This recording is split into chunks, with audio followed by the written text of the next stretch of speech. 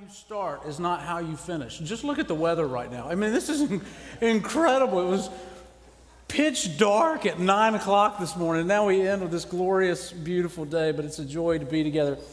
If you've got your Bibles, I want to invite you to turn with me to Matthew chapter 7. Matthew chapter 7, we're going to be looking at verses 24 to 29, and you can find that on page 966 in your Pew Bible. We began working our way through the Sermon on the Mount, Matthew chapter 5, 6, and 7, back in June of 2022. And tonight we find ourselves at the conclusion of the Sermon on the Mount, arguably the most popular sermon ever preached. And over the last few months, we've seen Jesus describing and defining what it looks like to be a Christian, what it looks like and what it means for us to be a citizen of the kingdom of heaven. Our scripture tonight is going to be broken up into two different parts. First is going to be the story and the tale of two houses. If you're here last week, you'll recall that Pastor Phillips mentioned the theme that there are two ways we find throughout Scripture. And we see that in Matthew chapter 7, where Jesus draws the distinction between two different ways, two different paths, two gates, two trees. And tonight, two houses with two different builders and ultimately two foundations. And then the second part, and then it's over. Jesus concludes his sermon. But the second part, verses 28 and 29, two verses that quite frankly, if we're not careful, we'll overlook them. But they're powerful verses because they talk about how Jesus' words has an impact and affects his audience. And it's been my prayer throughout this week as I've been prepping for this sermon that it will have the exact same impact on us tonight. Hear God's word this evening, Matthew chapter 7. Starting in verse 24. Everyone then who hears these words of mine and does them will be like a wise man who built his house on the rock. And the rain fell, and the floods came, and the winds blew and beat on that house. But it did not fall, because it had been founded on the rock. And everyone who hears these words of mine and does not do them will be like a foolish man who built his house on the sand. And the rain fell, and the floods came, and the winds blew and beat against that house. And it fell, and great was the fall of it. And when Jesus finished these sayings, the crowds were astonished at his teaching. For he was teaching them as one who had authority, and not as their scribes. This ends the reading of God's holy and inerrant word. May he add his blessing to it. Would you pray with me? Lord Jesus, our prayer tonight is that we would once again be in awe of your teaching.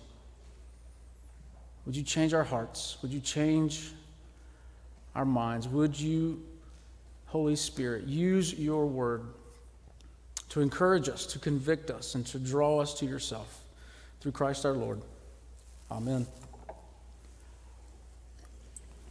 Well, perhaps you will remember that several weeks or months ago, I can't remember exactly when, but it was on a Sunday evening during this series, and Pastor Ken McCurd was preaching. And if you recall, now that you've heard the passage that we're looking at, Pastor McCurd offered at that moment to sing the song that accompanies these verses. Right? You know the song, right? The wise man built his house, right? He offered to do that. So at the end of the service, we're going to have you come up and lead us in the hand motions and the singing as well. Actually, I just wanted to make sure you got that stuck in your mind for the rest of the week. And now that I've done that, we're good to go. You know, it's interesting that familiar passages like this have a whole lot of truth in them. even familiar passages that are children's songs, but it's truth not just for children. It's truth for us as well. And there are three things that I want us to look at briefly in our time tonight. Three different aspects. 3 A's. And here they are. Number one is the importance of application. The second is an analogy to consider. And the third is a preacher to stand in awe of. So if you're taking notes, application, analogy, awe. First, the importance of application. Last week, Pastor Phillips looked at Matthew 7:21, and in verse 21 we read, "Not everyone who says to me, 'Lord, Lord,' will enter the kingdom of heaven, but the one who does the will of my Father who is in heaven." There's an emphasis last week on the idea of both saying and doing. Well, tonight Jesus is placing an emphasis not on saying and doing, but on hearing and doing. And it's clear that what he's doing is driving home the message that the Christian life is all-encompassing. Right? It's our head, and our heart, and our hands. When a life has been touched and changed by the gospel of Christ, nothing is left untouched. Look with me at verse 24. It begins like this. Everyone who hears these words, what are these words? Well, it's Jesus' words here in the Sermon on the Mount. It's the description of the Christian life. Right? Jesus is describing someone who is living out, because of their relationship with Christ, living out the Beatitudes. Blessed are the poor in spirit, for theirs is the kingdom. He's describing the Christian life that calls us to be salt and to be light.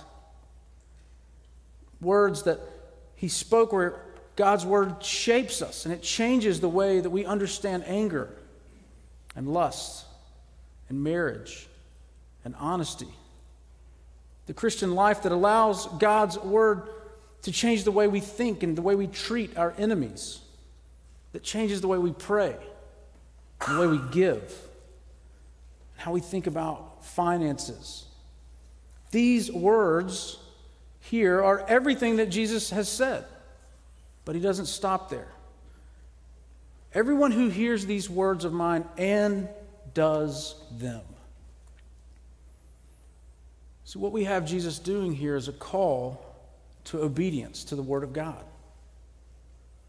But it's not a robotic obedience, but it's an obedience from the heart. Listen to how Jesus says it in John chapter 6. Then they said to him, "What must we do to be doing the works of God?" And Jesus answered them, "This is the work of God, that you believe in him who he has sent." And again in 1 John chapter 2, "And this is his commandment, that we believe in the name of his Son, Jesus Christ, and love one another just as he has commanded us."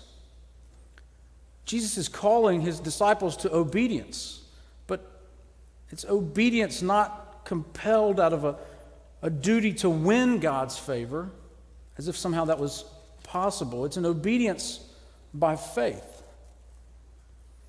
It's an obedience compelled by delight. Because as a follower of Christ, you've received God's favor. And through the person and work of Christ and a changed heart, you now desire and delight to walk in obedience to God's word. It sounds so good when I say it like that, doesn't it? Obedience is a delight. You desire and delight in obedience. It just flows out. Let's be honest. It sounds really, really good. But when we begin to put that into practice, Christian obedience is tough. It's not always a delight. It's not always a desire. Sometimes we all struggle with selective hearing, not just the men in the room, but all of us struggle with selective hearing. Several months ago, I was asked to teach a class on how to study the Bible. And so I went and I found my old worksheets. Many of you know those worksheets that have the funnel on it, right? And you start with observation, interpretation, application. And I'm walking through what does it look like to study the Bible. So we go through the entire class, and it's been great, lots of good information. I've enjoyed teaching it. And as we're finishing up our time together, this voice cries out from the back of the room. It sounded very much like Allie Wessner. I don't remember, but this voice cries out over the whole room, and it says, "Which one of these do you think is the hardest one to do?" And immediately I thought, application. Observation can be pretty easy. Good interpretation, right? Good interpretation is fun. But application is where it gets real. Application is where you come face to face with the reality that in light of what God's Word says, oftentimes it's something that has to change. Something to start or stop. And many times it's something that I don't want to start or I don't want to give up. And so oftentimes we stop short of application. Maybe because ignorance is bliss. I don't know. But we may not want to do what's required. But Jesus doesn't give us that option. That's why he says, everyone who hears these words and does them will be like a wise man. Everyone who hears these words of mine and does not do them will be like a foolish man. This is what John Stott says about the passage. He says, we need to consider that the Bible is a dangerous book to read, and that the church is a dangerous society to join. For in reading the Bible, we hear the words of Christ. And in joining the church, we say we believe in Christ. And as a result, we belong to the company described by Jesus as both hearing his teaching and calling him Lord.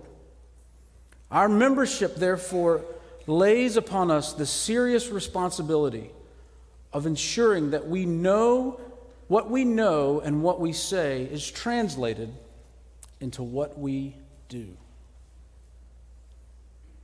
The Bible is a dangerous book to read. Jesus is driving home the importance of application. And we see him do that with the use of the analogy here of two different houses. Look with me at those two houses. First, the similarity. What about these two houses are similar? Well, these houses would have been almost identical in every aspect. Externally, these houses would look very similar in their structural makeup. Even the interior layout of these homes would look similar. The room placement would be similar. Both of these houses would likely have been built by their owners, right? All the material in these houses would have been built, all the material would have been purchased at the exact same hardware store. Two very similar houses. Houses that would have been built in the same location. Right? You can infer that because both houses experience the element of the same storm. Right? So we don't have one house on a hill and one in a valley. We have one house here and one house right next door, or one house across the street. Both of these builders would have been aware that flash flooding could occur at certain times of the year.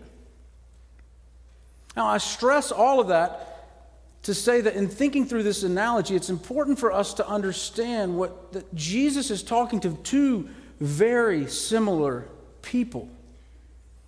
People who are very close to one another. Externally, you cannot tell them apart. These are people who are in the same church, sitting beside one another in the same pew, singing the same hymns, hearing the same preaching. You say, why is that important? Because what he's doing here is no different than what he's done throughout the entirety of the Sermon on the Mount. Jesus is not drawing a distinction here between Christian versus non-Christian. He's not saying Christian versus atheists. Right? You all probably know people who are atheists, either professing or not, and some of them are really, really good people. I know some atheists that are really better at me in a lot of life, quite frankly. But he's not drawing that distinction because that distinction makes itself present pretty clearly most of the time. Home life, work life, free time, usually those differences are pretty obvious. Jesus here is not drawing a distinction between us in here and them out there. Jesus is drawing a distinction between true Christians and false Christians. It's a distinction between us and us. Two people who are very, very similar. Externally, almost indistinguishable. And yet at their core, at the foundation, worlds apart. So what's the difference? It's a tale of two houses, two foundations, but really a tale of two builders as well, isn't it?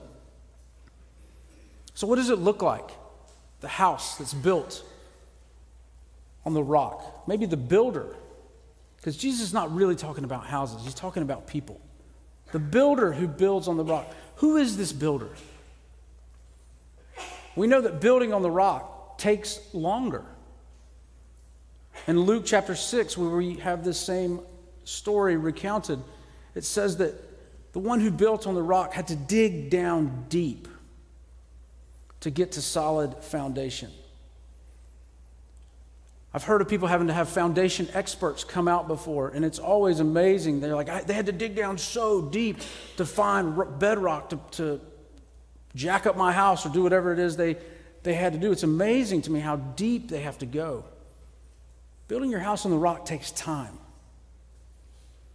It's a builder who thinks ahead, who knows the dangers of the storm and prepares accordingly. He's patient. He's willing to take more time and spend more money to make sure this home will last. This is the builder who gets multiple experts to come out to make sure he's doing the right thing before he's moving forward. It's a builder who's not satisfied with good enough. He wants to make sure it's done right.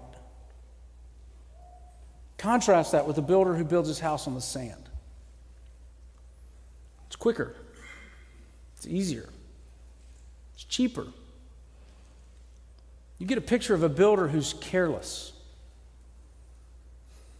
He knows the danger of the storm as well. He just doesn't care because it could never happen to him. It's a builder who's focused on the temporary, concerned with the here and the now. He's not asking expert opinions. He's not asking any opinions. He knows what he's doing.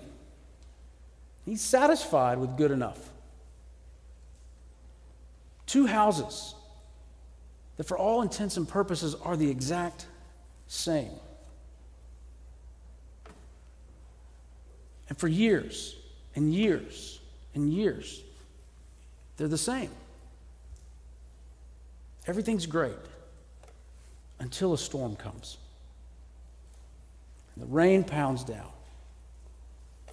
And the wind blows violently. Much like this morning. One house survives and the other doesn't. And the reason was not the materials, but the builder's choice and foundation. Jesus is saying here that foundations matter. And if it matters for houses, then it matters for us as well.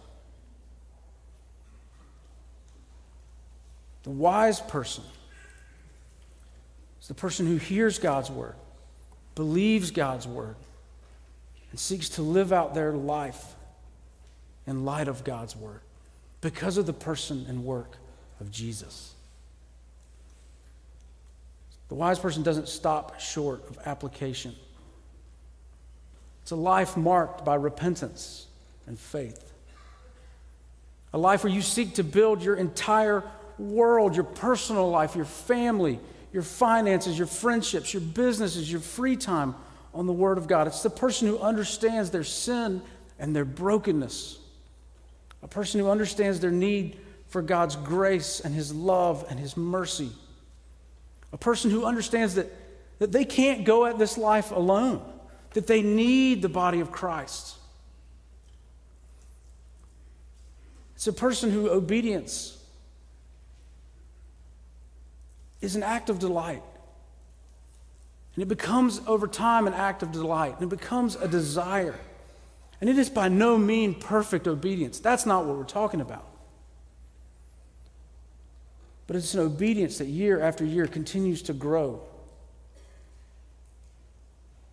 and long for the things of God.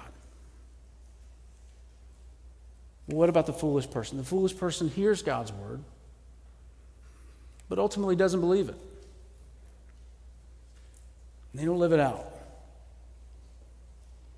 They're concerned with the temporary. They build their house on their own merit and on their own strength. No major need for grace, no major need for mercy. Maybe they would even acknowledge, sure, I'm not perfect.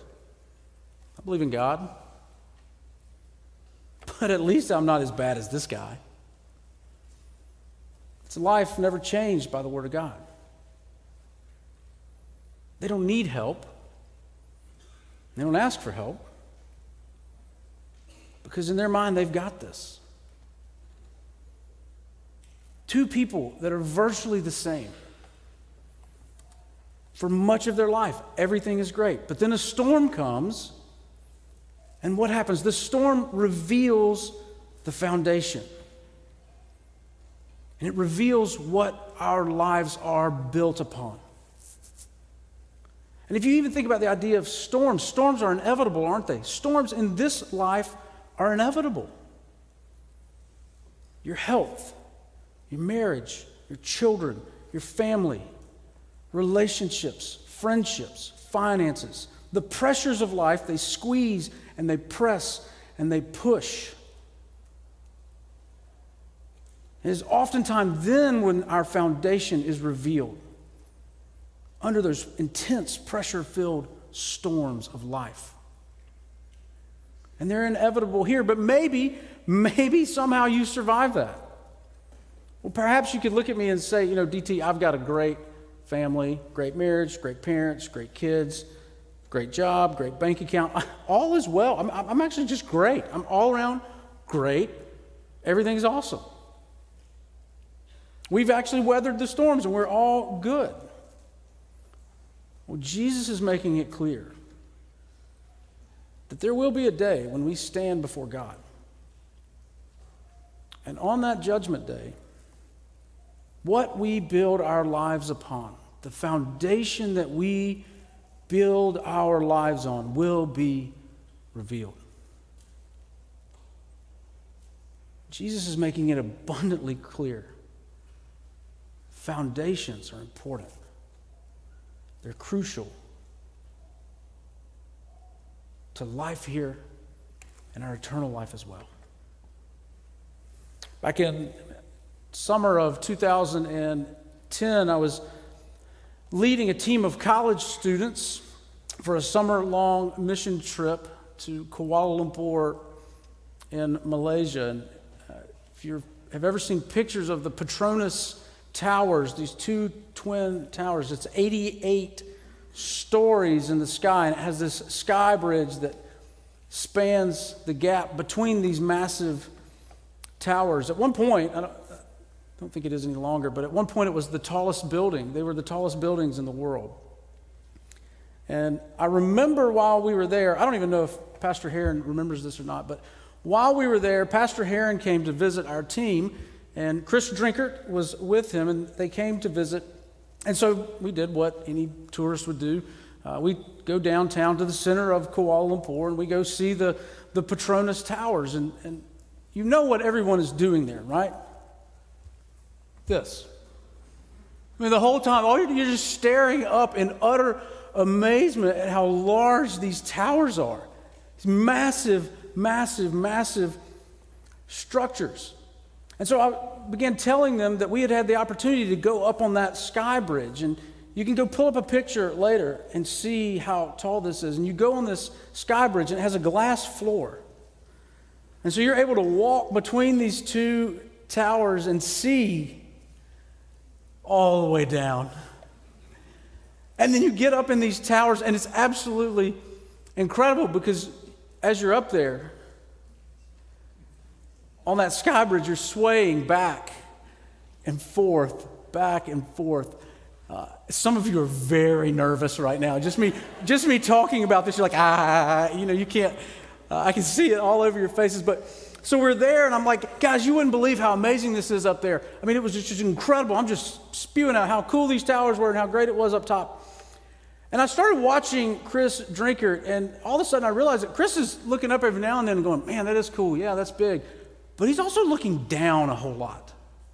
Like, And I'm like, what? It struck me as a little bit odd that here everybody's doing this and he's doing this. And finally, he says, as we're down there, he says, I got to be honest, what I'd really love to see is underneath these towers. He said, the foundation of this building has got to be one of the most amazing things I've ever seen. He said, it's got to be so incredibly deep with elevators and shafts that they can go down and repair these foundations because someone is constantly working and constantly building and constantly maintaining the foundation of this building. I would love to see what it looks like underneath. I hadn't thought about what it looked like underneath. I was just telling him that it was cool to stand up top. Pastor Heron jokingly just rolled his eyes and went, Georgia Tech engineers, and just shook his head. Of course he would think that way. But he was right, and it's always stuck with me. That here we are, these beautiful, majestic, at one point the tallest buildings in the world. But what fascinated him was the foundations. And you think about it, and it's true, isn't it? A window breaks on the 72nd floor. That's a big deal. People could get hurt. But it's repairable. Sad, but repairable. The foundation of that building fails, and it's catastrophic. On what are you building the foundations of your life? Are you building your foundation on you, on your success, on your finances, on your amazing family, on where you're going to college or where you got into college, or your job, or your marriage, or anything else other than Jesus?